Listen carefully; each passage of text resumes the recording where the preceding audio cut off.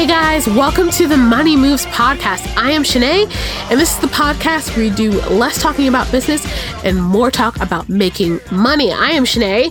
I've already said that. And today we're going to be talking about offerings. How many offerings should you have?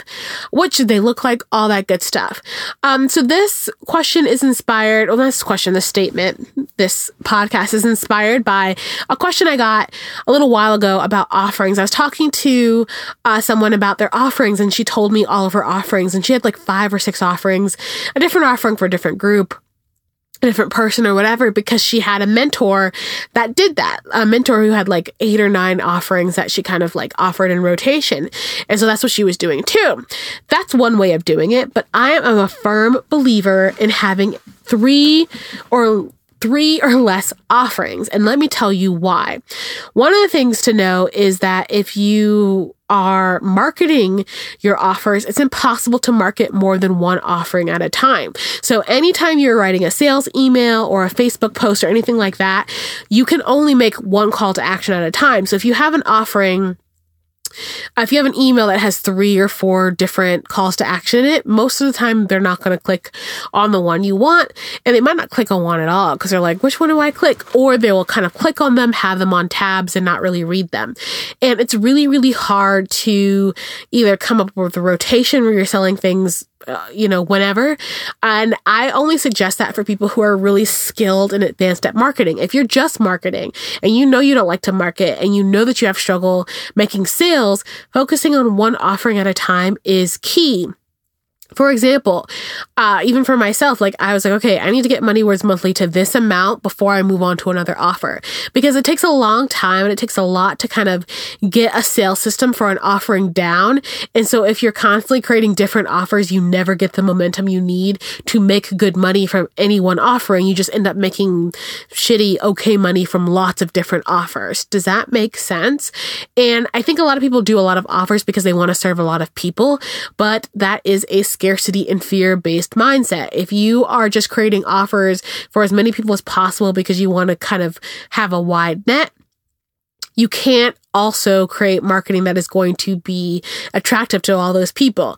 So if I have an offer that's about, beginners, and then I also have an offer that's for advanced people, and I have an offer for this person, then I'm creating content that's for one group, and then kind of like making another group feeling like I'm not for them. So the better way to do this is to kind of take a big chunk of time and sell one thing, whatever it is, get a waiting list for it, get it to where it's solid and making you money consistently, and then move on.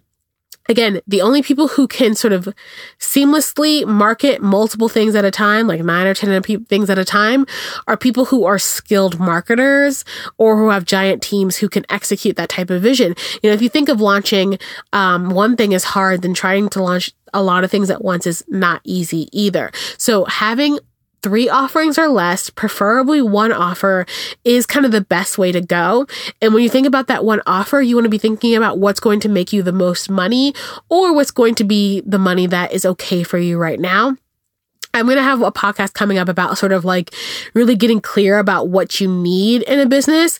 But that is sort of just the lesson for today, is to think, okay, what offer do I really, really want to sell? What feels good for me to sell? Because also a lot of times you have one offer that you really like, and then one offer that's like what people ask you for all the time. You don't really love it, but people ask you for it all the time. And you want to send the energy to where you want it to go. You don't want to send energy to directions that you don't actually like, because you just end up doing it. Trust me, I know, because when you put all of your energy into selling this one thing and you don't want to do it, you're still just going to sell that one thing because that's what you're putting all your energy into. So find an offer you like that you can talk about in a sustained manner, get the marketing system behind it solid. And then once you do that, move on to other offers. But don't try to sell multiple offers, because it never works. And if you're trying to sell, 4 different courses and 6 different this and that, it doesn't work. It doesn't work. Get people to buy what you want them to buy and use your marketing to do it. You don't need a tripwire. You don't need all that stuff. You just need to get the one thing that you want to sell and really sell it. Okay, that's it for this episode of Money Moves. Oh, we didn't do your money move. Again, your money move. Look at your offerings and pick 3 or less to sell for at least 1 to 2 months and see how things change and how things shift. I imagine it's going to be a lot easier for you. All right, I'll talk to you guys soon. Bye. Oh, don't forget to like and subscribe wherever you get your podcast. Okay, bye.